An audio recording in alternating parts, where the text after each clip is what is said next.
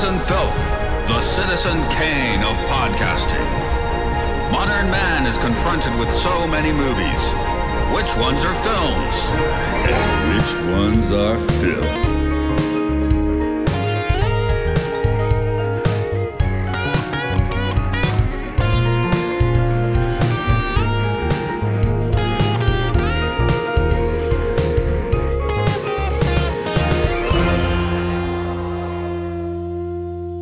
In at number 95, it's the film that proves no matter how much media you own, how rich you are, or how many emerald mines your father had, you can't make people love you.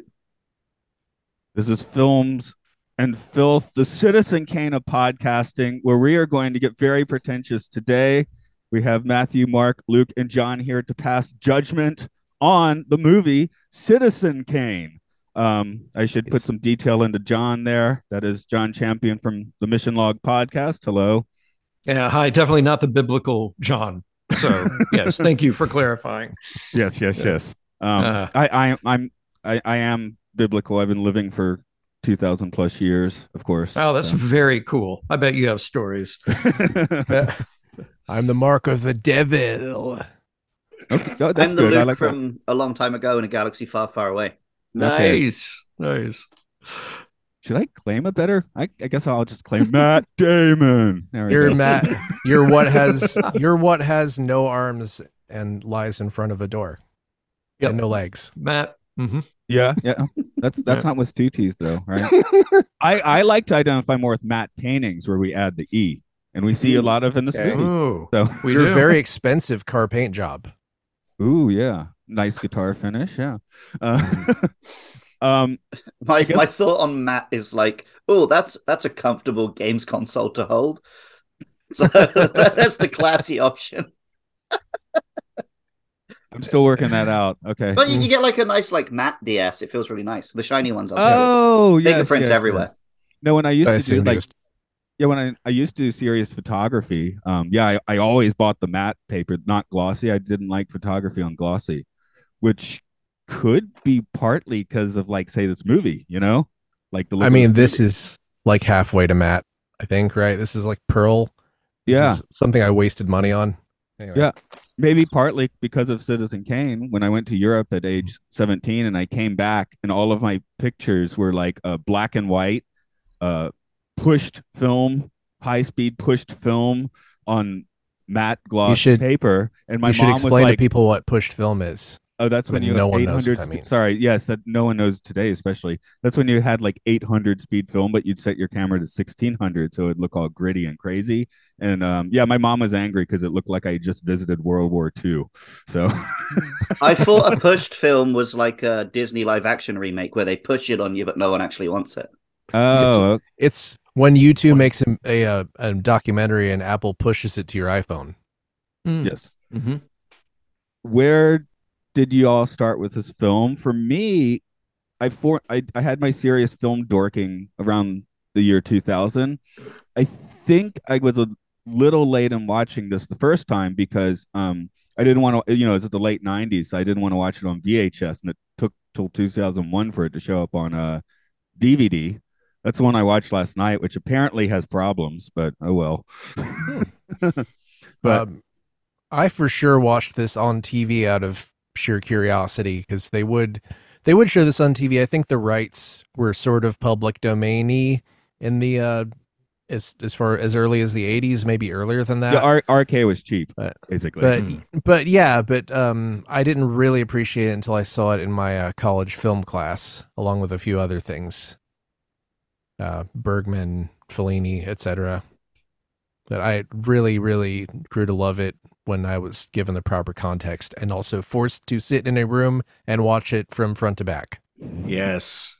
I'm kind of similar, a little bit all over the place. I grew up watching old movies whenever I could. And there was a summer that I lived in New York. I'm from Birmingham, but I lived a summer in New York when I was about 14. And I was really lucky that there was a revival film house just down the street that had this incredible, I think they probably did 4 different movies a day, every day.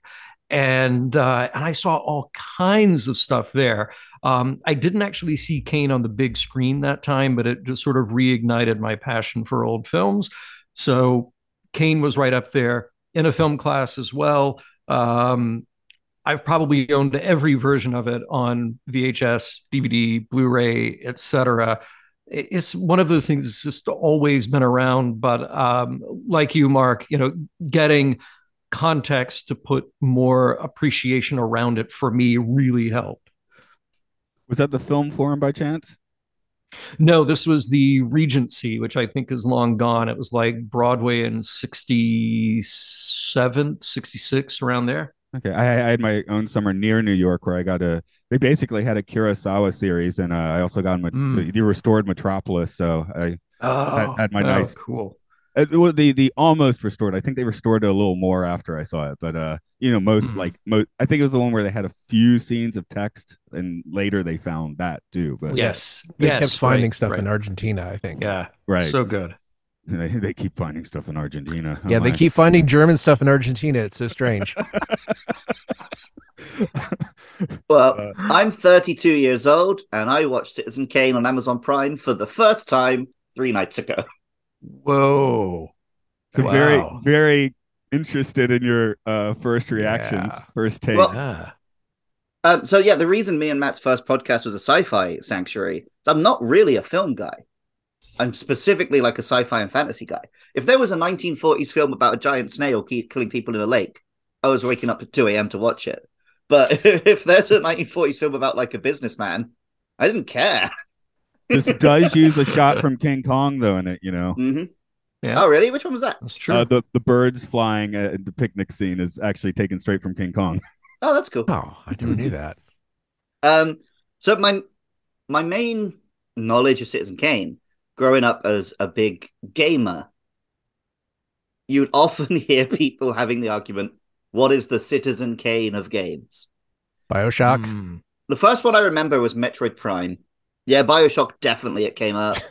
It comes up all the time, right? But so I went into this film, my main curiosity is like, what is the Citizen Kane of films? Like, what is Citizen Kane? What does it mean to be the Citizen Kane of something? And I still haven't figured that out. This was a very good film. I'm glad I watched this film. And, as I alluded to with my introduction to this episode, I think it's still pretty resonant and relevant. But I'm still not quite sure what it did. Like, I love King Kong, and that's like 8 years before this. And I can see a little bit how like cinematography has improved and storytelling has changed. But I'm curious to hear you guys sort of educate me on like why this film is so well regarded and is so important and what it meant for cinema. I love the way you phrase that. Why is Citizen Kane the Citizen Kane of cinema? Like, what does that mean when you use that? I mean, I always laughed when Bobcat Goldthwait called Shakes the Clown the Citizen Kane of alcoholic clown movies. But it's like, but you know what that is. It's like, that it is the apex of that kind of movie. But Citizen Kane has the extra burden of being that representative for an entire industry. And I guess you can easily make the argument that it's not, because there are other movies that in other ways surpass it, maybe artistically, certainly financially. There are all these other attributes that we could add to it. But I think it's a combination of things. It pushes the boundary, pushes the envelope technically. Certainly Orson Welles as an auteur, that was a rare thing at the time, and it's still rare in cinema. There are very few people you can point to who do have total control over a movie, who truly get to make their vision. I think if a movie has withstood the test of time, has current relevance, I think those are all important aspects. But there probably isn't just sort of like a single one of those that would pin it in that position. I think we have to give it the entirety of those things. I would also give Citizen Kane a bit of credit for the time that it came out, 1941. Here's a movie that is it's a character analysis told from other perspectives, that it has this weird sort of existential question at the core of it. Who is this person? Coming out at a time when most popular cinema was not that. There was a lot of smart cinema being made, but there was also a lot of entertainment, just sort of candy. Let's get your mind off the Depression. Let's get your mind off our potential entry into World War II. There's a lot of that stuff. And Kane didn't do well at the box office originally, I think, for that reason, partly because this was a heavy theatrical character study with a lot of, I think it's asking a lot of the audience. But I think that's also one of the things that makes it stand out, because then in retrospect, you can look back and go like, oh, okay, I really enjoyed all the, George Cukor comedies that came out in the late 30s. And then here's this weird movie, but you know what? But that weird movie actually stuck with me. That weird movie is the one that I can watch again and again and get something new out of it. Whereas if I rewatch Bringing Up Baby or whatever, like, it's fun, but am I really getting something new out of it? So I think that's probably part of my answer to it. So something it reminded me of is when I first went back and read Dracula. Because you think of Dracula as like the origin novel of vampire and horror or whatever, you assume it's going to be very simple. So when I read it and it's told in like the form of letters and newspaper clippings, and it's this really modern way of telling a story, I was really surprised. And similarly, I went back to this, and because it is seen as like this originator of so many things, I assumed it would be a very simple front to back tale. And the way it's told, like you say, with these journalists going and speaking to different people and getting all these different sides of the story of different angles, different times, like the sort of way Nolan makes a film now, where it's back and forth all the time. I was really pleasantly surprised. It'll be an interesting contrast where further up on our list, we do get to Casablanca, which was never, that's like the studio system at its best. They were not going out to make a masterpiece. Everything just kind of clicked on that one. So it's like, it's cookie cutter, but it's like, really, really good cookies where, Orson Welles is a maverick. In the real sense of the word, like mostly barring Hollywood types out of here. We'll get to the actors a little more, but almost none of the actors in this are Hollywood. This is Bernard Herrmann's first Hollywood score. Greg Tolan, cinematographer, had been around, but he was basically given carte blanche on this one, which cinematographers definitely did not get at the time. So I think there's probably... Oh, go ahead. I don't want to keep harping on the Citizen Kane of Games thing, but just one more thing. You mentioned that it's so rare, Orson Welles being such an auteur. And that's really interesting because in video games, whenever there's an auteur director, the phrase people say is like, oh, in films, there's loads of auteurs, but it's really rare that there's an auteur in games. I think... No. Well, and even for Orson Welles, this is the only movie that he had that much direct control over it. That's it. So this is his one great example of being an auteur. After that, there was always some other compromise. And I think part of the legend of Citizen Kane is also that a lot of people who work in the industry or have aspirations of working in the industry, they see that as like, wow, that really is the ultimate expression. How in the world can a 25-year-old write, direct, star in, play this character over a period of nearly 60 years, something like that? How can one person pull that? I wish I were that good. If I really apply myself, maybe I could be that good. So that's always like the example, like, oh, it can be done. That's so interesting because... but I feel like one of the themes of this film is criticizing like the rich guy who thinks he's king of the world or whatever. Right. And one of the criticisms of that is like there's no such thing as a self-made man, right? No matter how much you think you're a self-made man, you had a lucky break. You lived in a country which had roads and schools and right. And like the idea that even in cinema, no matter how much the director's name is plastered over it, there's no one man who made a film. Right. Unless you're literally talking about Survivor Man, where he goes into the woods and films himself and edits himself. Yeah. Well, it's like really interesting to me that this is basically the film is about. I mean, the film is about William Randolph Hearst. The film is sort of about a guy who goes and takes on the world, and it's made by a guy who took on the world by making this entire thing, and then William Randolph Hearst took on Orson Welles by trying to bury this. And it's just sort of folds. It's like a thing that folds in on itself.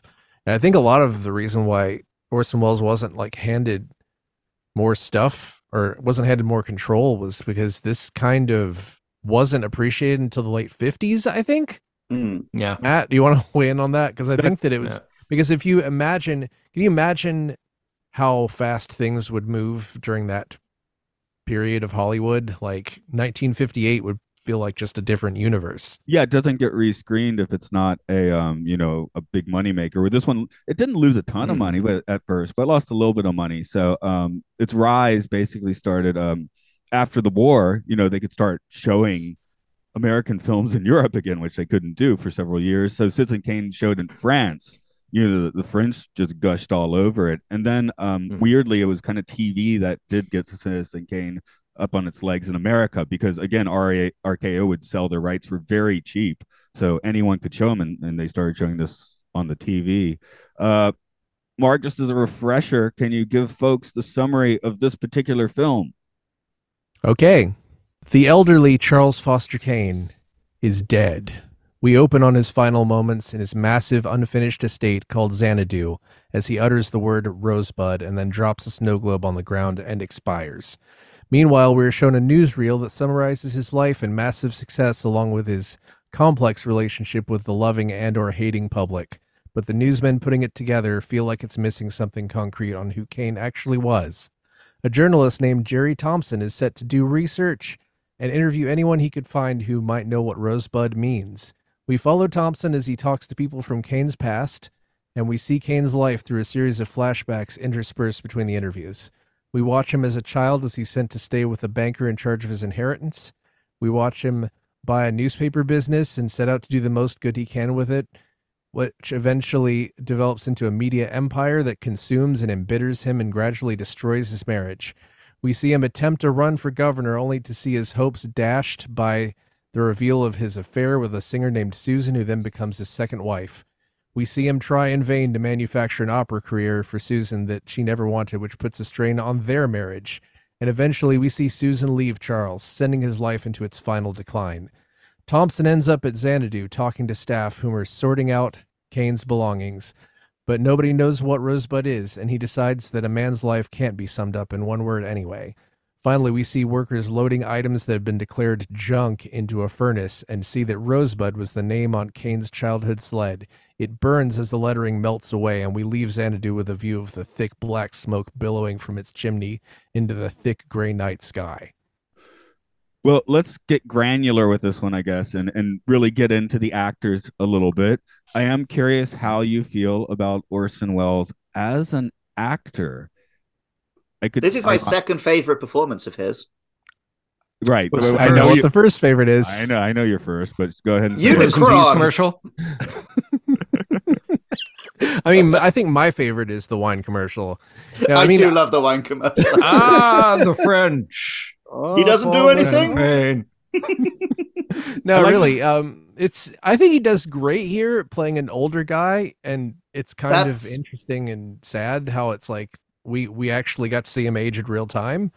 Apparently he was constantly like wearing like corsets and taking weight loss pills to be slimmer in his youth. Like even he was during also this eating period. 2 chickens for lunch. So yeah, so apparently, hey, who hasn't done that?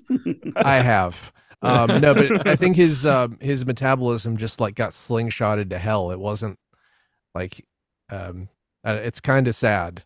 I mean, but my takeaway as well, Mark, was going to be the way he plays the different ages. If you told me it was different actors, I'd have believed you. Yeah. I mean, I couldn't, as a 45-year-old, I couldn't play a 20-year-old and a 30-year-old and a 70-year-old as well as he could at 25. Right. It's crazy. Yeah, watching it again, I mean, the number of differences in Kane's figure over the years, the makeup, the hairline, the clothes, it's all remarkable, and it really shows the height of that kind of attention to detail for makeup, because a lot of that stuff can look really hokey and theatrical and very fake to us now. In this, it really doesn't. They really pull it off in almost every scene. The other thing that really shocks me is his body language. Just from the time that you see him as this young, idealistic 25-year-old coming in to take over the newspaper, and his movements are very fluid. The dance scene for the party where he's on top of the world, that's great. You get to the end, and that scene where he's tearing apart Susan's bedroom is so sad, heartbreaking, and disturbing. And it's not just that it is this great long take of this person's just utter downfall, right? And unable to reconcile his own life, right? But watch his body language in that. He's got the makeup on, but his movements have changed. The way he uses his body is completely different from the guy that we saw an hour and a half before. That part of it that blew my mind again. That's one of those things that, again, watching it for probably the 20th time, it's like I'll focus in on a scene in a way that I didn't focus on it before, or bits of dialogue that I didn't really pay attention to before. So there's always something new in that respect when I watch. There were consequences to that scene too, sort of like Martin Sheen shattering his hand on the mirror in Apocalypse Now. Orson Welles did the same with the snow globe, and people around were a little disturbed by his acting in that scene. For a Star Trek reference, sort of like Avery Brooks in Far Beyond the Stars, where the other actors were like not comfortable around this. And Orson Welles was heard to be mumbling to himself after the scene with a bleeding hand, like, "I felt that. I really felt that." I mean, I don't. Maybe he meant his hand in that case, but right. Yeah, probably. Right. But yeah, that was like, for a second, I had this just brief thought, like kind of a practical thought. What if you flip Joseph Cotten and Orson Welles roles in this? That would have given Orson Welles a little bit more leverage to direct and not have quite as complicated a part. Would that make it a better movie? And then I thought, nah, there's the voice. He's so made for this. It's weird. I can't think of any other like director, writer, star who's like in, maybe, I don't know, Bruce Campbell. He wasn't a director. Like, I can't think of anybody else who fits into a specific role like this well.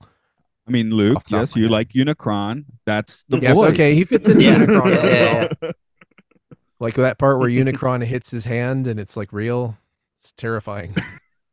I think Wells has this kind of automatic authority and this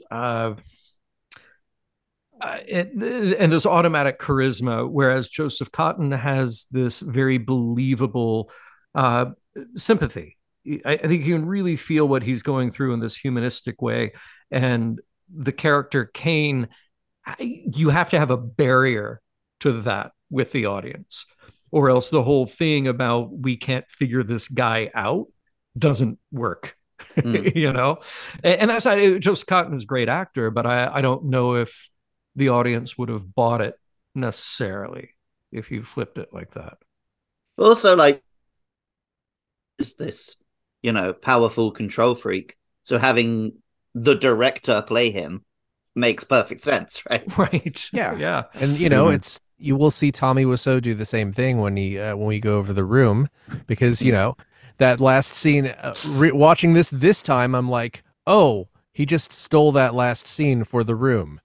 A part where he's like knocking over the dressers and pulling panties out of them. Steal from the best. Another direct homage. Yes, another great auteur who can't make another movie. Actually, I think he has like a shark movie coming out or something, but who can't make another movie if there is any justice on this planet. Yes. From what I've heard, he's very difficult to work with. Shocking. No. So shocking. Although, I mean, there are better auteurs. It might just be advancing age, but it's hard. We don't get much from a John Waters or a David Lynch anymore, Well, I mean, David Lynch could probably make anything he wants to, but I think he's sort of cool with just doing the weather every day, and that's he's done a lot of achievement. Uh, Yeah, he's got nothing to prove. Yeah, John Waters, nothing to prove. It's just like it'd be nice to see another film. oh, or absolutely. maybe you shouldn't make your last film. I mean, there's the Quentin Tarantino thing, like I'm going to retire after my 10th film. Like, I mean, the idea that directors just don't have good last films. I just think the idea is you shouldn't announce your retirement, because how many times has Miyazaki announced his retirement now? Like 6. And he still has another movie coming out, I think. I mean, good. He stayed retired for a good 6 years this time. I mean, that counts as a retirement, I guess. I think good that he's making more movies. I'm sure they'll be great. Whatever he makes will continue to be great. But it's like when you announce your retirement, like Jay-Z announced his retirement in 2003. Remember that? Yeah, just don't do it. Just don't announce your retirement unless you really, really, really mean it, or just don't announce it. Just quietly do Sean Connery and just go. I was about to say, did Connery announce his retirement, or did he just disappear? No, he just disappeared into a beach somewhere, and yeah, that's the way to do it. He got like 15 years out of that too. So yeah, good for him. Sorry, yeah. I'm bringing up my cheat sheet of more of the Mercury players here, because there's William Alland, who we don't quite see. You actually do see his face a little bit. There's one shot where in distance you do see his face quite clearly, and I did realize after watching this, I'm doing William Alland for the intro to this podcast every week. So just subconsciously, I went straight for that voice. I mean, he was doing the News of the World or whatever voice as well, right? So, but he was also kind of Orson Welles, if not right hand man, like sounding board. He was an associate producer of the film as well, and basically the guy Orson would vent to. Okay. But yeah, I mean, he's he's a voice, right? You don't really see his face, but you do hear his reporter voice quite a bit. I am just looking. If someone wants to throw in something, go ahead. I'm looking for the cast. What happened to Charles? What happened to Kane's kid? Did he just go away? They mentioned kid and first wife died in a car accident. Oh, jeez. Aren't you glad you asked?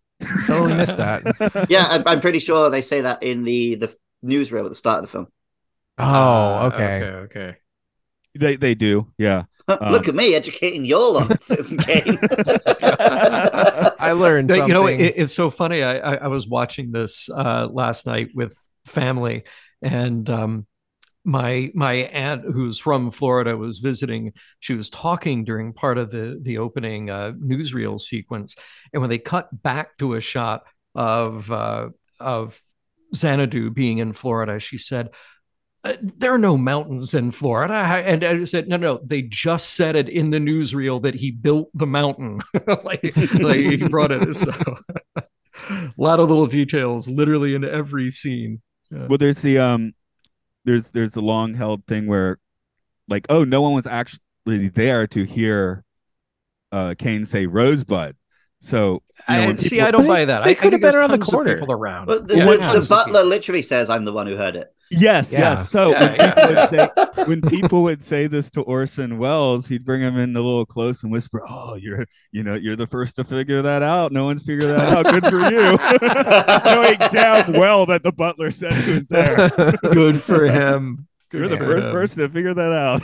Oh, here's a bottle of Paul Masson. I'd like to think he had a few just in his jacket for to pull out and give to you. Yeah. So it's like watching this. It doesn't just parallel, people who are blowing up rockets left and right and destroying social media websites, but it's like I feel like we have more Citizen Kanes now than we ever have. Like this could be Walt Disney. It could be. I mean, you could, if you use plastic surgery as a metaphor, this could be a lot of people. Oh yeah, sure. Your list got short just because you didn't want to say names. I get it. Okay. I don't want to say. I don't want to shame anyone for. I'm sure that it's like they didn't sign up to accidentally just go a little too far in the direction because someone, operated on them maybe in bad faith. Right. Okay. That could be 5 different people, of course. I feel like I could see Taylor Swift directing this remake of this starring herself, and she would probably be harder on herself than Orson Welles was on William Randolph Hearst. It's tragic. Lucas, a Taylorhead, do you support that? Taylor Swift remake of Citizen Kane with her as actor, writer, director, producer? As long as it has songs, yeah. Okay. Yeah, it has to have songs in it. It's like, I don't know what's the metaphor for the opera, because she actually can sing. I guess maybe that would be... No, but people who can sing are the best at playing people who can't sing. That's a good point. It was totally lost to me the first couple of times I saw this, like the fact that his wife wasn't a good singer. That's pretty interesting. The voice was dubbed in by an opera singer singing a tune in the wrong register. Okay, there you go. Or like a high tenor or whatever, and they gave him soprano to sing. And then we'll talk about the music some more, but Bernard Herrmann was like, there is no opera intro that works for Kane's wife. Like, because it needs to sound like the orchestra's beating her down from the start while she's going at full blast, right?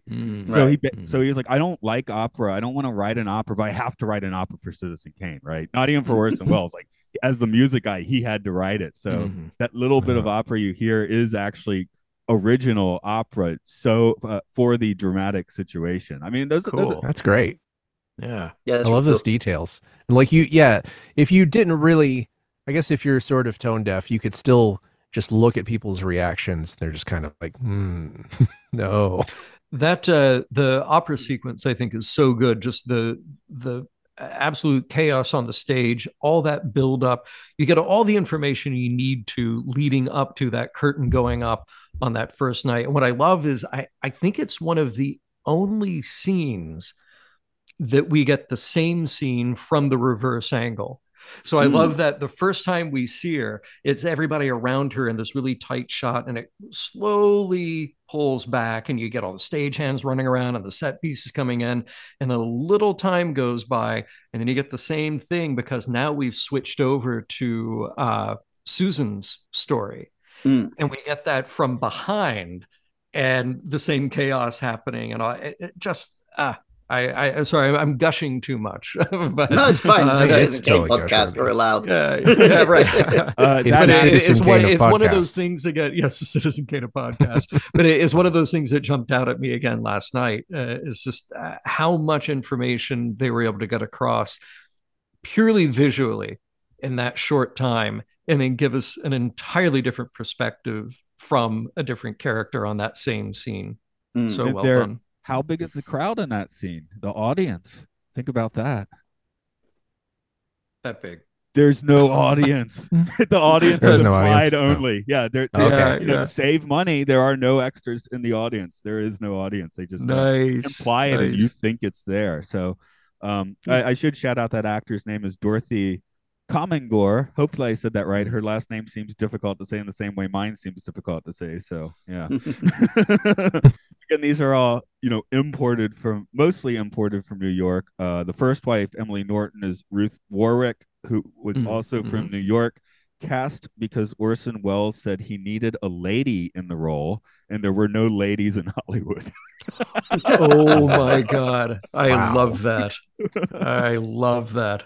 Like, they can't just act like lady. They need to be a lady. I need to bring them in from the East Coast. Yeah. I mean, she's nice. She definitely doesn't make the impact that the character of Susan does, but we do get the breakfast table montage, which is just pretty. Yeah, that was done well.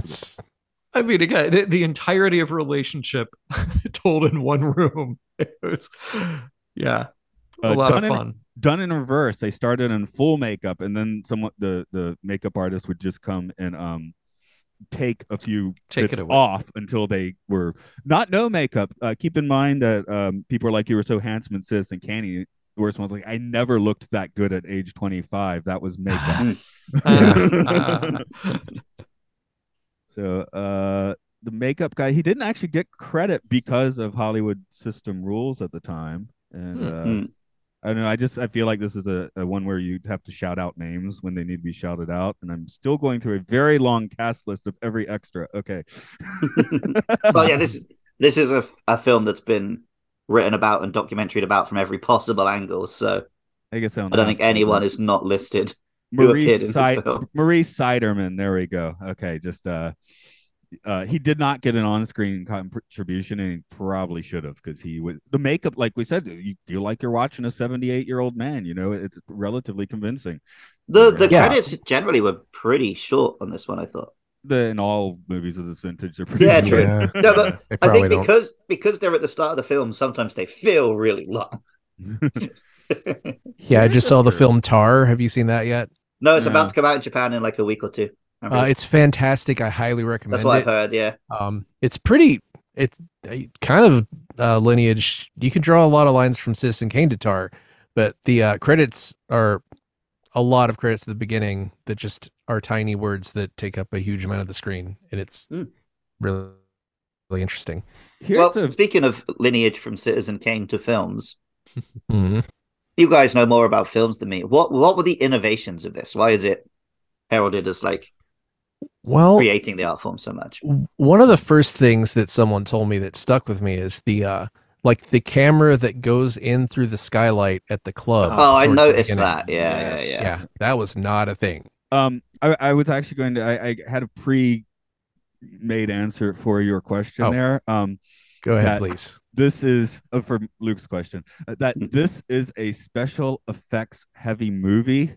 40% of the shots, according to Robert Wise, the editor, also director of Star Trek Motion Picture, he said 40% of this film has some kind of special effect, and on some reels, it's 80%. Yeah. So a lot of them are practical, in part, so they could edit as they were making. That's why we have so many long shots. That wasn't a Hollywood thing. I mean, I don't want to get too in the weeds, but let's take the scene where Kane is getting his age 25 inheritance, right? So the Hollywood thing to do is to have an establishing shot of the room where you see the actors, close-ups on the people speaking, maybe a medium shot with two of them speaking. This is one shot. Orson Welles is standing 25 feet behind in perfect focus because they're shooting on high-speed film, as mentioned before. Yep. The set has been built on a platform, so the camera is actually in the floor looking up.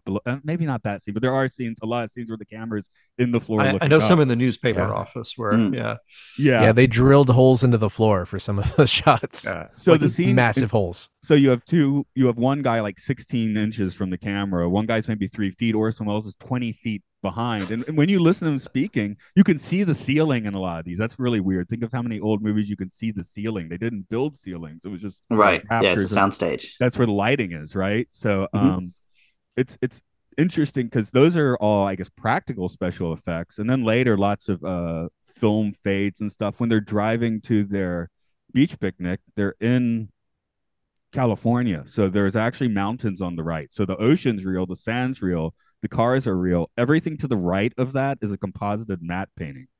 But it's just a shot of people driving in the beach. You'd never think of that as a special effects shot, you know? Yeah. So the effects are mind-blowing. And I love those shots where you break every sort of established rule that even we fall back on today.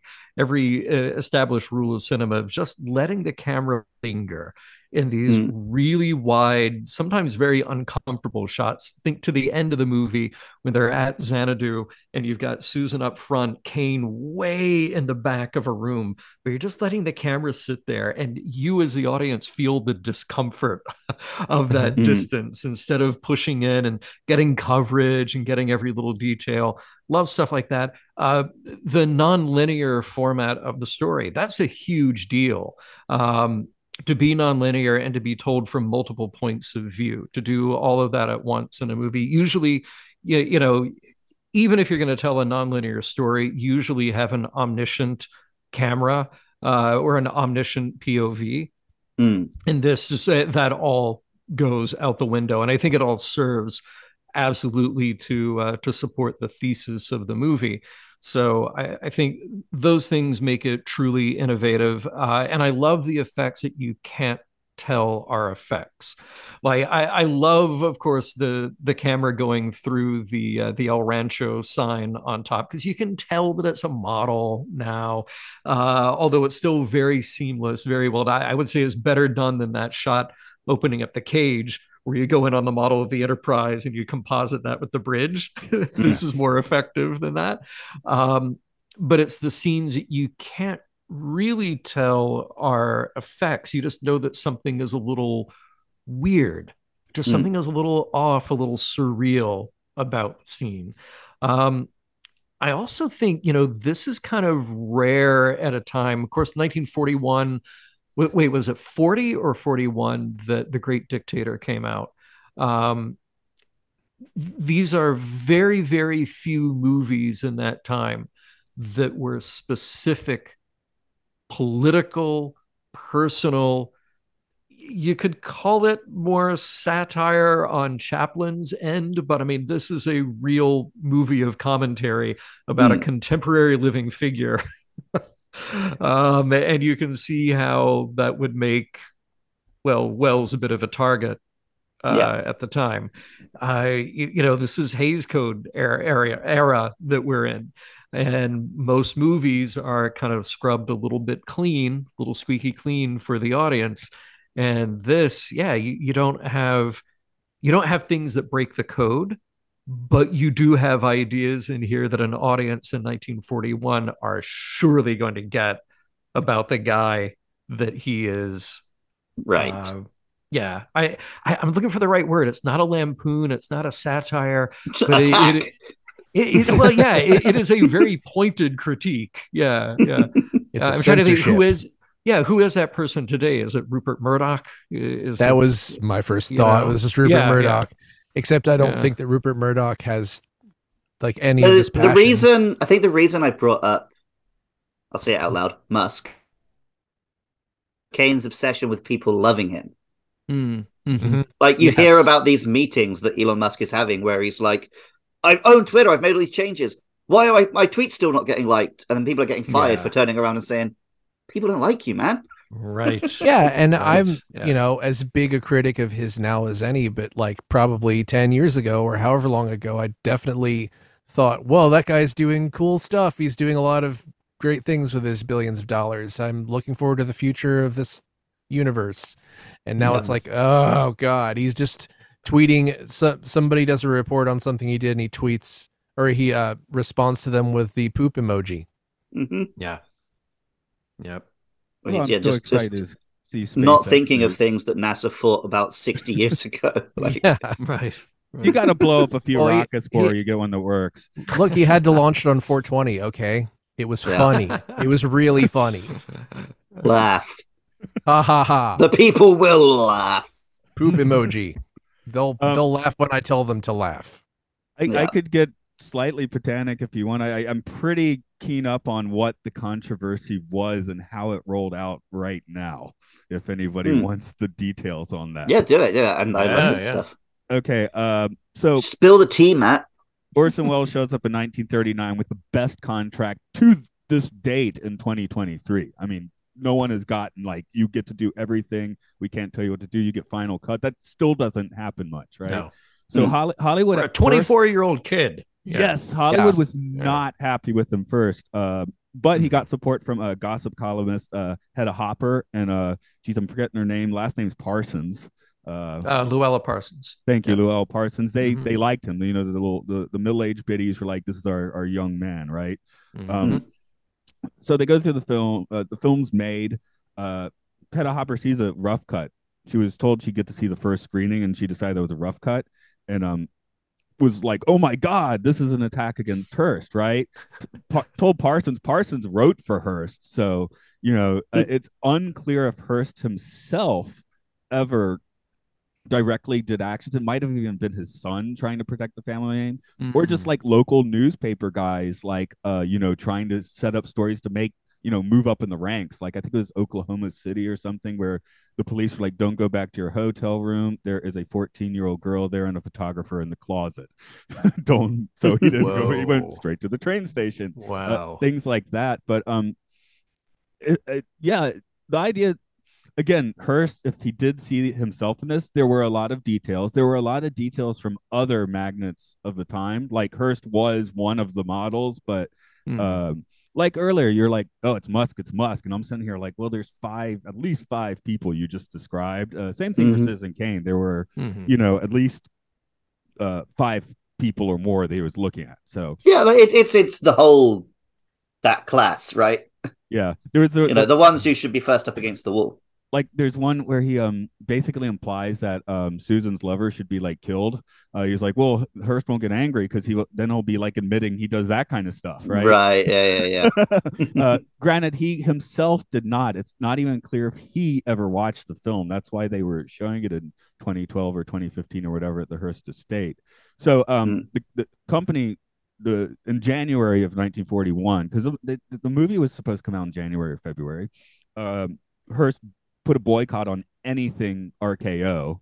There was talk of with talking to Louis Meyer at MGM of just buying the film and burning it, which what they started having like a lot of private screenings. That's where the Hollywood people started to turn around. Like, this is a great film. So, by March, if they had actually bought the film and burned it, that would have not made people happy. Enough people right, at that point. Like, you just burned a masterpiece, you idiot. So they do a lot of promotion in March, but still don't put it out. It gets a New York premiere in May, plays in 7 cities selectively in June, has a general release in August, still banned by, I think Warner's theaters weren't showing it. Of course, anything Hearst related was not showing it. Hearst didn't actually mention Citizen Kane in its own publications until they had to, because it got 9 Oscar nominations. That was the first time a Hearst publication finally had to write. They did have ads in the fall where it just said a major Hollywood production, but it didn't say what the movie was.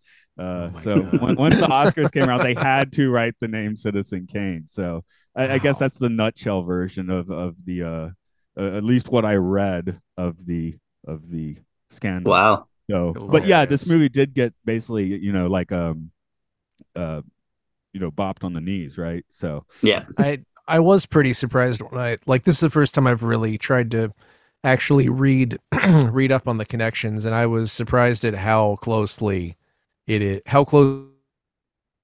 a mistress and everything. It just seems the major differences were like he inherited the land where the Hearst Castle was built from his father, who was rich first. Yeah, Hearst's mistress was Marion Davis. They were together for 30 years, relatively happily, although she did become a heavy alcoholic in the 40s. She did have a successful Hollywood career for 20 years. So she was not a bad actress. And one of the reasons Susan is made to look so bad is because he's like, no, they won't confuse this with Marion Davis because it's clearly a different person.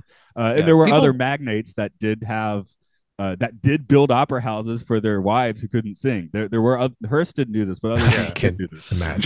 I could imagine. There is something, I'm trying to find it, but I read something where Orson Welles claimed that he introduced himself to Hearst before the film came out, and he invited him to a screening, and Hearst declined. And Wells said something like, Charles Foster Kane would go to the screening. Yes. Which is a weird thing to say because Kane is not like a super sympathetic character, but still. Right. I was saying that 10 minutes later in reality. I didn't read up anything on the film for this podcast because I knew I was going to be with 3 guys who do know their stuff. I thought I'd come in as the audience. So I didn't really think of it as being a specific... I didn't know it was specifically aimed at any one particular real person. I just thought it was a character study of, like I said, this idea of the very rich person on this layer above society, the problem with the capitalist society, essentially. And on that level, I think the film works fantastically. So I can't even imagine watching it in 1940 and knowing, this is such a specific and interesting critique of this dude. It would be like a whole nother level. I think that's what, something that really points to it being timeless is that it is cool if you know the history and you know exactly who he was going after here and what an audience in 1941 would have thought. But the fact that there are so many things, I mean, we're all sitting here watching it last night, and as soon as that newspaper headline pops up after the election, fraud at polls. We Oh just my looked at that, we're God. like, oh, Yeah. I had to pause oh it and my walk away God. for a second. This is so close to home and Yeah. so prescient. Yeah, but it's stuff like that, but also just this Maybe grander it's critique. because Kane never won the election. Until you said that, I hadn't even thought of Kane as a Trump figure. Mm-hmm. But yeah, that's another one you could direct it at. Yep. Yeah, I guess Yeah, the difference that Trump proved was that like no scandal can break you when you've got that kind of momentum Yeah. behind you. Right. It's it's a little different because he has sort of the contrarian vote. Well, but I guess the same, but the whole thing of like just picking the current guy and accusing them of being a criminal. Yeah, of course.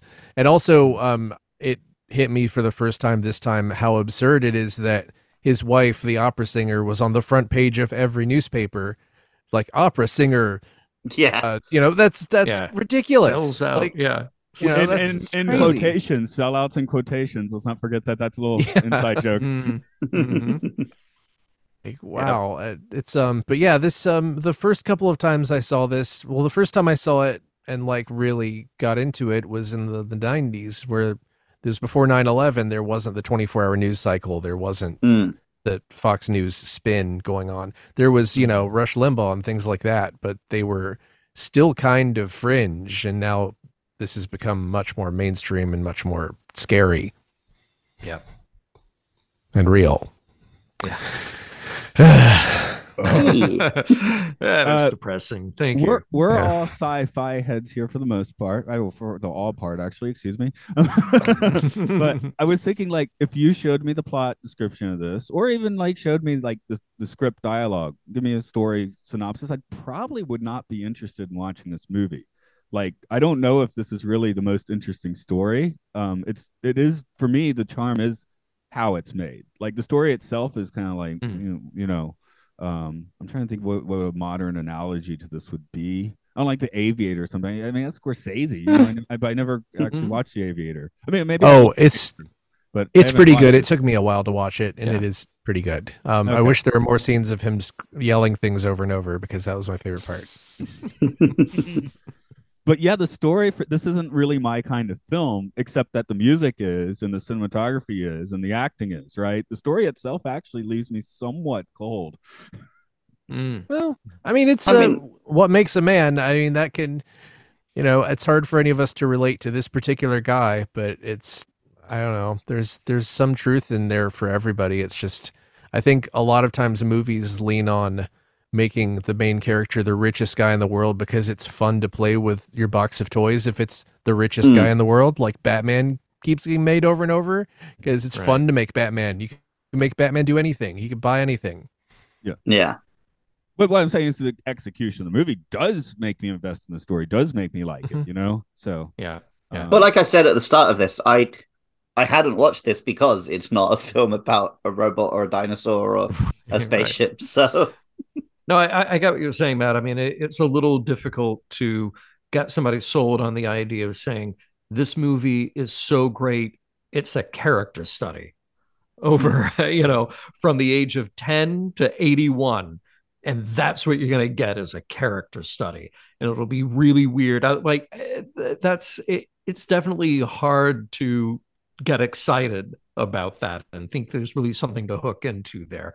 And yet it is. I mean, in sort of the Shakespearean tradition of it all, it's like you dig deep into a character like Lear, or somebody would just see tragedy after tragedy, see the fall of this character from the greatest ideals to absolute decrepitude. That's what we get here.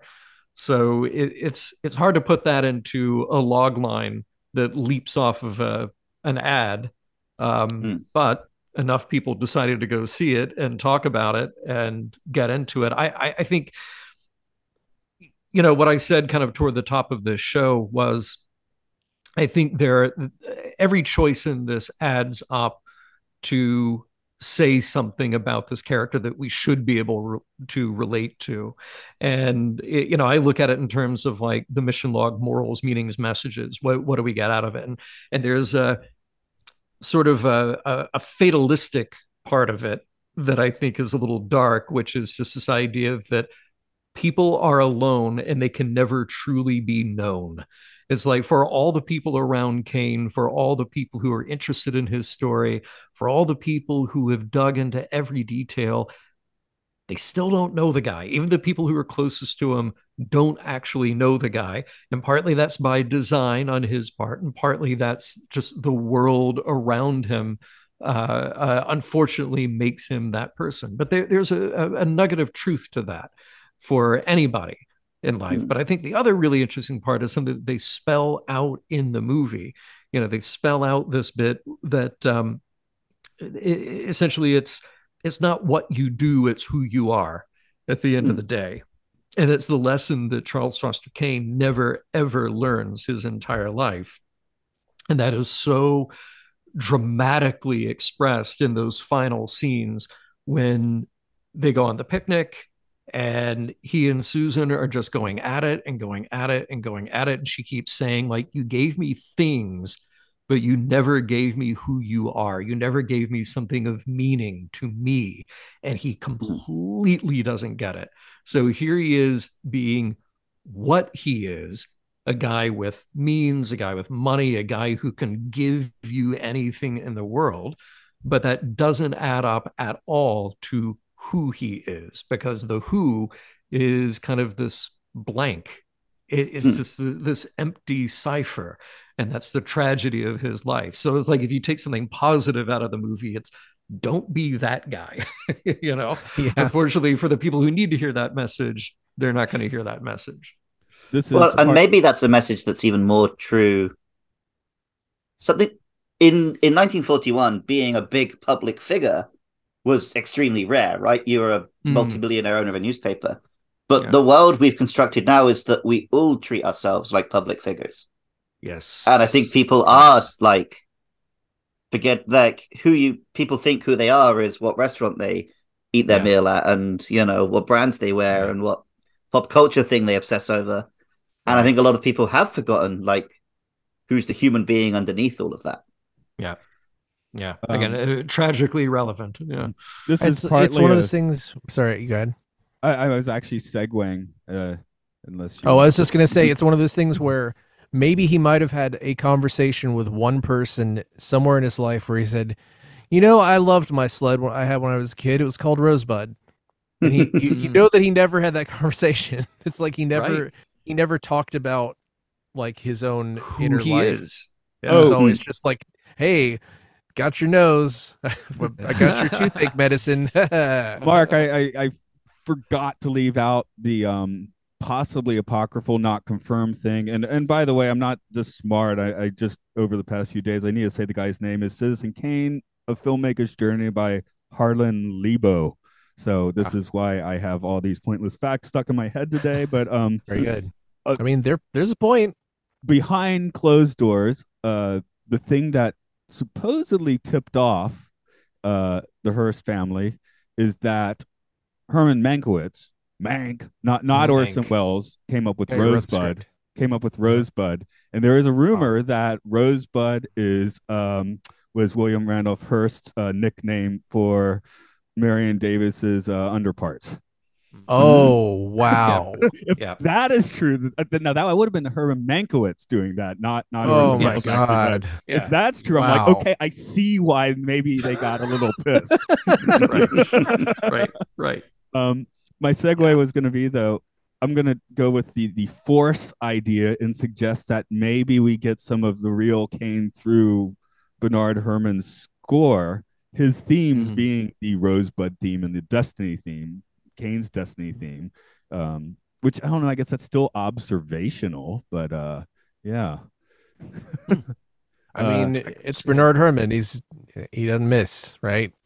And John, you were just mentioning about how impactful the last few scenes come across, and there was a talk with Bernard Herrmann in the early 70s where he said, Yeah, because it was film music, I didn't have to just be like, I have to take an orchestra and write a score, right? So I would use weird combinations of instruments. Near the beginning, I think the first version, the Rosebud scene at the boarding house, is just basically 8 low woodwinds. That doesn't make sense in a classical music situation. Yeah. You Yeah. don't get a full orchestra until the last few scenes. Oh, in the opera, of course. Wow. Well, actually, even the opera, I don't Yeah. think might be a full orchestra, but yeah. Yeah, Part of it's yeah, like, doesn't unleash all of it until the end. Hmm. The other couple notes from his talk being, he still defends his wah wah wah trumpets 30 years later. So he's like, Why not? He said, I would still do that today. Nobody wanted him to do it, I think, ever, but he Wow. he stood by it. He stood by the trumpets. Like And he Hearst also- saw that and then he had to bury it. It's like, no trumpets. And the Rosebud theme, which you first hear at the boarding house, he basically says, I spoiled the movie if you were really paying attention to the music, because the Rosebud theme's right there when he first meets Susan, who looks a little bit like his mother. There's a theme a little bit like the Rosebud theme. So I'm a musician. These are details I wouldn't get if I hadn't just like read a thick book. So yeah. Well, we kind of grew up on John Williams, which is a much more heavy-handed approach than this.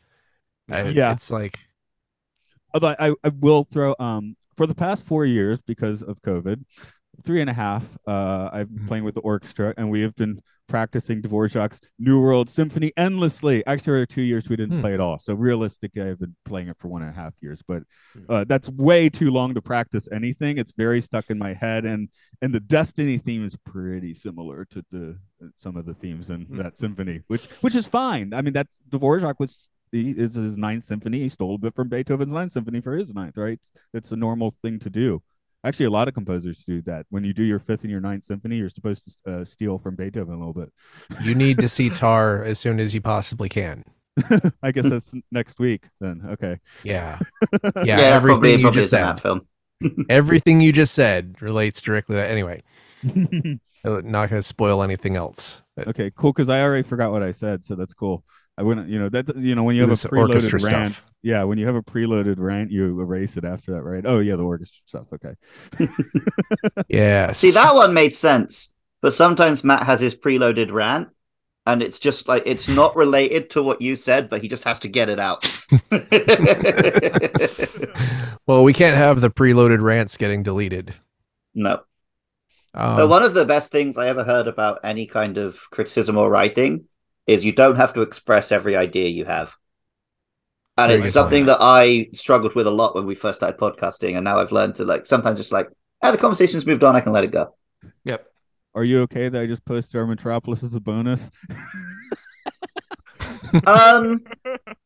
No, the thing I'm worried about with the Metropolis is not that, I try to squeeze in ideas. It's that we spend 90% of that podcast being horny for a woman who died before we were born. I mean, she did grab she her is lovely, breast a lot. Yeah. She is incredibly beautiful. Yeah. But a bit of a wasted opportunity to talk about an all-time masterpiece. We're just yeah, I would. That podcast was recorded many moons ago. That is in the description. I put that in the description. I'm gonna dump something that's a preloaded rant. So the main interaction we see childhood Kane have with his sled is he hits Thatcher with it. Do you think that maybe the whole thing is that he was just nostalgic for hitting Thatcher? I would love to hit Thatcher. Yeah, me too. We might be talking about different Thatcher. Although both of them. Anybody. All of the above. Any Thatcher. Yeah, all of them. Yeah. There is a disturbing thing that, Agnes Moorehead as Miss Kane seems like super cold, like she's giving away her kid, and, Dad's all happy and jolly, and, the last line is like, you're going to have to give him a thrashing. No, that's where he's going. So you can't do that anymore. It's like, whoa, that's a turn. So I think, we get so much from that short scene of more complicated parents than we get from stuff from this era for the most part. Yeah, because the scene is definitely like, oh yeah, Dad's good. He just has no power. It's like, oh no, this is his front here. Okay, so most parents are suffering, and they are constantly tired and have a lot of different conflicting feelings about things, and they try their best. most of Yeah, them. that's the kind of shorthand this is good at, because if we had to have 5 scenes to flesh that out, I would be bored by the movie. Yeah. Yeah, like you might say, oh, 2 hours, that's a long movie, but 2 hours to cover 60 years of a man's life, it actually goes by pretty quick. Yeah, it No, this moves. is There's yeah, nothing this is wasted. Yeah. the easiest watch we've had so far for this podcast. Yeah, I probably think true. a lot of people would be surprised probably at that, but Gotta watch Yeah. the Human Centipede 2 full sequence soon. we'll see. We'll see how it goes. Yeah, there are a few on the list. I'm like, oh no, I gotta watch that. Okay, How many segments go by in 2 hours? Yeah, we'll see. How many segments? As I understand it, there's 3 segments in a standard Human Centipede. Yeah, that's Okay. the first Human Centipede, but that's not the Oh, full God. sequence, and then there's the final sequence. Which I think the final sequence is like 100 or It's something. like a whole prison, right? Okay. Yeah. Yeah. Anyway, it's like a whole prison. We did talk about this. More people than are in Citizen Kane altogether in that Human Centipede. We did talk about Therefore, this it's a last better week film. for the listener. The listener heard the episode before Citizen Kane is Human Centipede 2 full sequence. Oh, so Oh, they're whoops. coming into this Lord. one like, oh, I'm glad the Human Centipede stuff's out the way. Any more preloaded rants before we pull the wheelhouse into our final summations?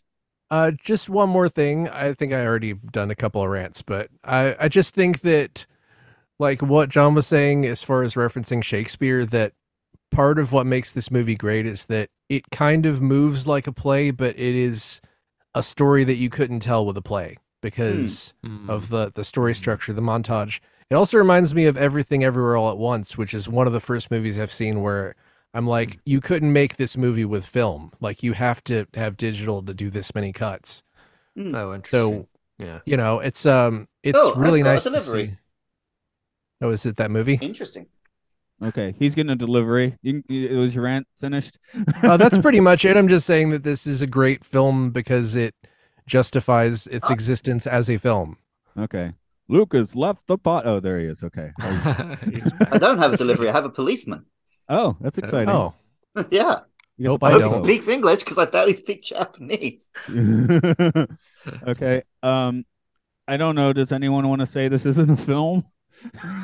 No, this is This is film as hell. yeah, this is can the I? Citizen Kane of films. So I want. Let me pose the question slightly differently. Is Charles Foster Kane filth? No, he's just human. He's He's very human. Yeah. Human Yeah. with poor decision making skills, I guess. he had a lot stacked against him, and he. Right, well, Yeah, this he might be did my what- last appearance on the podcast because maybe I'm about to get arrested. Well, Okay. While he's doing that and hopefully coming back, Yes. Yes. why don't we find some? Mark, you don't happen to have any 1-star reviews queued up, do you? start talking for a minute, and I'll get one. Okay. I was thinking of the other one. Did I actually say Greg Tolan's name since we've been talking so much about the cinematography? I Yes. feel like if we get Yes, through the you have. podcast and Yeah. I don't say his name, that's You did probably indeed. an issue. Yeah. How what is okay? I'll ask the old DVD geek then. Yeah. What is the best release for this one? If for people that want to find like the pristine one with the best features. Ooh, oh my God.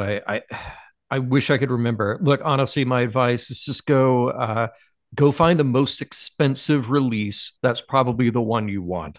Because I probably own it 4 different ways and they're all in boxes. I wish I had a good answer for you. But honestly, just load up on the special features, load up on anything. There's one where Ebert did a commentary, which was excellent.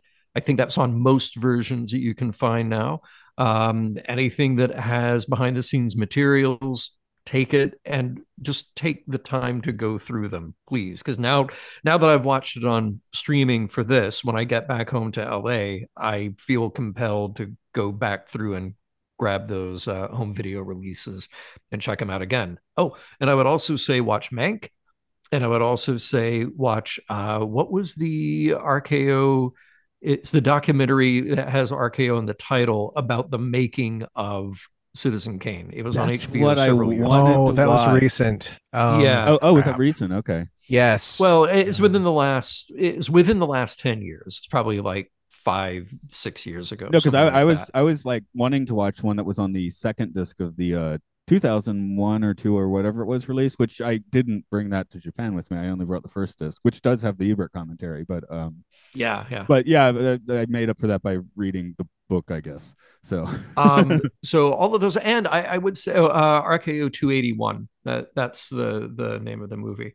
I would say I also like to mention a movie called The Cat's Pajamas that was made by Peter Bogdanovich, Eddie Izzard, Kirsten Dunst, and the late Edward Herman playing William Randolph Hearst.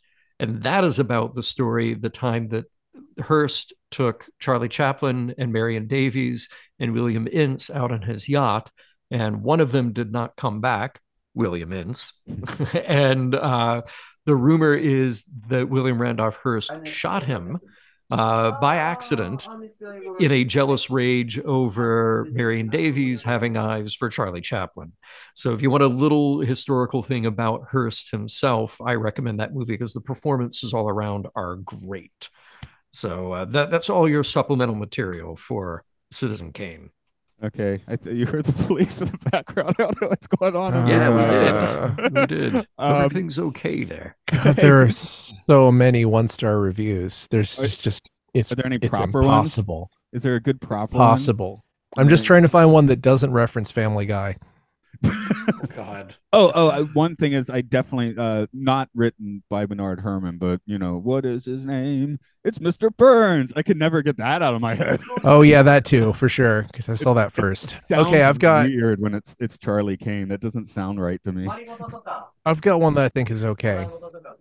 Should I go ahead and do it? I guess we'll wait a moment. Maybe I'll hit a point. Okay.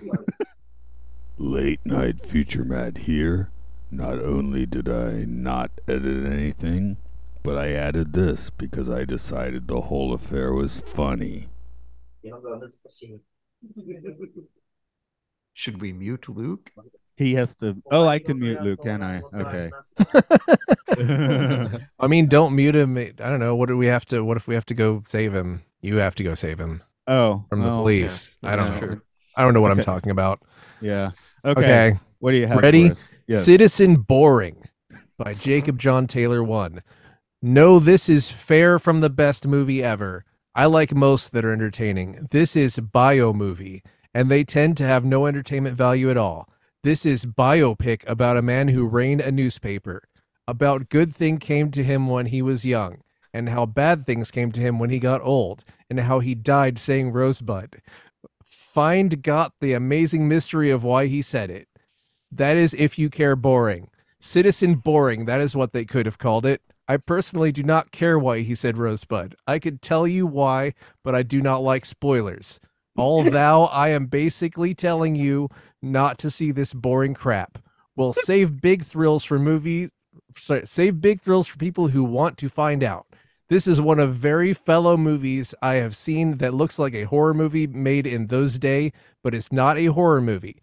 The horror movies in those days were great, but there were some boring crap made, and this is one of them. Overrated boring crap at that. Good acting, but what a boring movie. 15 out of 31 found this helpful. Sorry, how many? Oh my God. 15. Okay. 15 people. That Thought that was amazing. Unbelievable. By the way, I just checked to see if the Criterion version of Kane on Blu-ray has the Ebert commentary, and it does, and it also has Peter Bogdanovich. So there you go. If anyone was worried, that was just the new guy at the police station is going around introducing himself to people. Oh, how nice! Yeah, How nice. That's Japan. Yeah, It's not the US, yeah. In America, Luke would be shot now. Yeah, they wouldn't have asked. But yes, that is the thing that happens in Japan. Okay. I was gonna say earlier in one of those thoughts that didn't come out and didn't need to, but I was like, this doesn't have many biopic cliches, which is no. I hate surprising. biopics. I hate biopics. So you probably agree because with this this is guy for the most part? unauthorized. I'll tell you the other thing. The problem biopics run into is they want to explain everything. So they have to have the moment where he has his genius idea and blah, blah. And the point of this film is there's no explanation. People just do shit. Yeah. Well, it's like Good point. biopics Escapes Great that point. problem. Yeah, they make me want to research the real story, and then when I research the real story, I realize I see what they've cut out, and I'm like, this would have been better if they just told the story how it was. Right. But there's some editing going on. With This is why actually Weird has very. already jumped to my favorite movie list. I like Spencer. Did any of you see Spencer, for instance? It was like a fictional story about the royal family from Okay. the 90s. It's like Interesting. what's her name? Kristen Stewart plays Princess Di. Okay, I remember her playing that role. Didn't remember anything about the film It's though. really, yeah, I liked it a lot. Johnny Greenwood soundtrack. Hmm.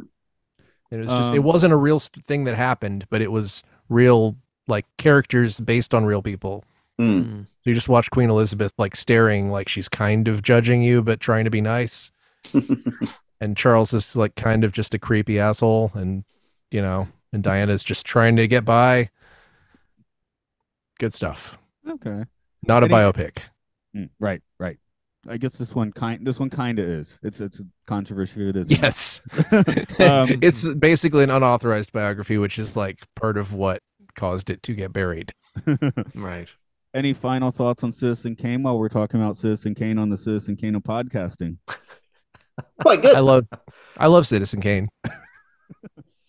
Yeah. It's one of those movies that somebody asked me not that long ago, somebody who's very young, and asked, like, is it really as good as people say? And I'm like, yeah. I mean, it's critical to understanding kind of film history and film language, because so much that's in there not only broke rules but made new rules that people follow. So you have to get it from a film history. But then, just as far as seeing a masterclass in like art direction, cinema as a visual language, and an incredible performance, you really owe it to yourself to see it. And I hope that it keeps getting lauded the way that it does, because I hate the idea of a movie like this falling farther and farther down a list, just because it becomes passe or doesn't feel relevant. But I have to tell you, watching it again last night felt even more relevant than watching it 5 years ago or 10 years ago, in not all great ways. I think in a way, Citizen Kane the film is a lot like Citizen Kane the man, in that it is amazing and incredible and important, but nothing is as big as the legend that Citizen Kane has. Well said. And I think finally watching the film after hearing about it for 33 years, it was a bit like finding out Rosebud is just a sled. It's like, oh, it's just a great film. Yeah, that's it. Right. That's the end of the story. There you go. Yeah, good. And that's the other thing. Like, I would hope that people don't think that this is inaccessible, or it's so artsy that you have to go take a class in it. Like, no, you can just be in that world in the film for a couple of hours and get a lot out of it. Yeah. And you know what? Sledding is fun too. I think it'd be great to have a sled. I think the sled is underrated. Slide down the side of a mountain. That's what Luke and I do when it's snowy. Does that mean SSX Tricky is the Citizen Kane of games? Yes. Okay, there. You don't have to do that other podcast. No, we have to debate it for an hour. Okay. Closing out today, John. This is June as people are hearing this. So, any clue what's going on in the mission? God, I have no idea. I know we're just barreling toward the end of season 3 of Star Trek Voyager. So come join us. Podcast.roddenberry.com. There you go. Okay. Hey, Mark, you want to do the other thing? Oh, you can find us at on social media at somewhere. Yeah, do we have a Facebook or a Twitter? Mastodon? Northwest. We might at some point. We'll have one. Don't worry about that. But what you should worry about is find us at patreon.com/podcastiopodcastius. Please throw us a few dollars to help pay the server and hosting bills. We really appreciate it. Get some bonus content there. More and more bonus content all the time. Check out our other podcasts. I think Imprisoned in Prison on the Prisoner Prison Cast is probably wrapping up just about now, or just did. We have Luke Loves Pokemon, where Luke professes his love for Pokemon. We have the Game Show About Games, Hyrule Field Report. You're probably in the middle of playing Zelda Tears of the Kingdom right now as you're listening to this, and I'm very jealous of you, future person. What else do we have? Occult Disney podcast. We have Time Enough, the Twilight Zone podcast, which should be about season 4 by now. No. No? Okay. I think it's Season still 3 is deep in really season 3. long. Season 3 is long. Looking forward to season 4. Hey. I think that's all the podcasts. Okay. On-air proposal. Next week's episode is going to be Street Fighter: The Legend of Chun-Li with guest James J. Moyles. Perhaps we should talk about the Citizen Kane of Gaming in that episode as well. We'll see. We'll see how much chat we get out of Street Fighter. Is Street Fighter 6 coming out before that? It'll be out around the same time, I think, because I think that comes out in Oh June. my god, I can't wait. You fight a refrigerator in it. Okay, well, maybe you're the Street Fighter partner that Jay's been looking for, because none of the rest of us can play with him. He's too good at fighting games. Oh no, I'm not good. I just like playing them now and then. But I'm okay. I'm serviceable. Also, you all should follow me on Instagram at Buskalily if you want to see pictures of Japan and Korea, because I don't post on any other social media, so you might as well. I'm currently not posting on anything, and maybe for nice, the foreseeable future. Yeah, it kind of is. Okay, well, I'm off to my personal Xanadu, but that's going to be the disco one with Olivia Newton-John. There Nice. we go. Yeah. I got to go Great have a song. shower because I've been sat here in my gym sweat this whole night. I go make sure there aren't American police at my door. Good call. Okay, All right. he's making a clap. He's clapping. He is. Okay. Quite the clapping going on right now. Wow, it's getting faster and more furious. Yes. Perfect. That was an accurate recreation. Beautiful. Oh yes, the polite golf clap. I forgot all about that. It's a GIF. It's a You think classic I was GIF. just doing it for gigs? Oh, that is not a light golf clap. That is bending reality to yours clap. I built this opera house. Yes.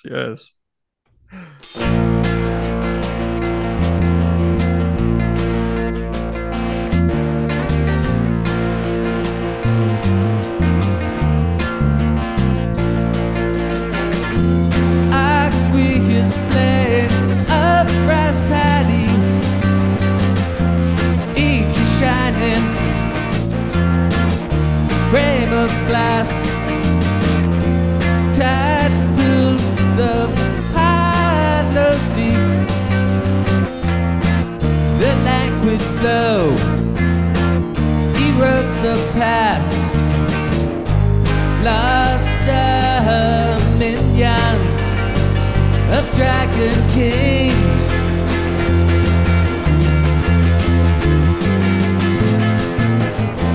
Stingy and such of the rapid flood elude the tentacles ever wide. They churn through lost areas of vanities. Last landslide in deltas of play. I rise to sing.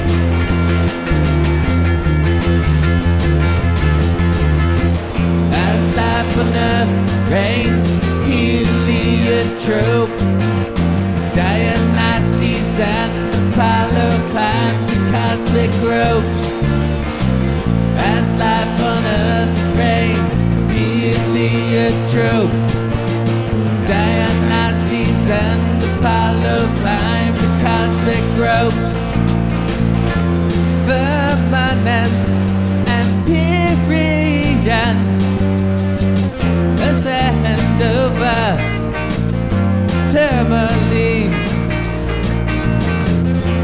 God's quest for sacred medicine amidst the wonders we have seen.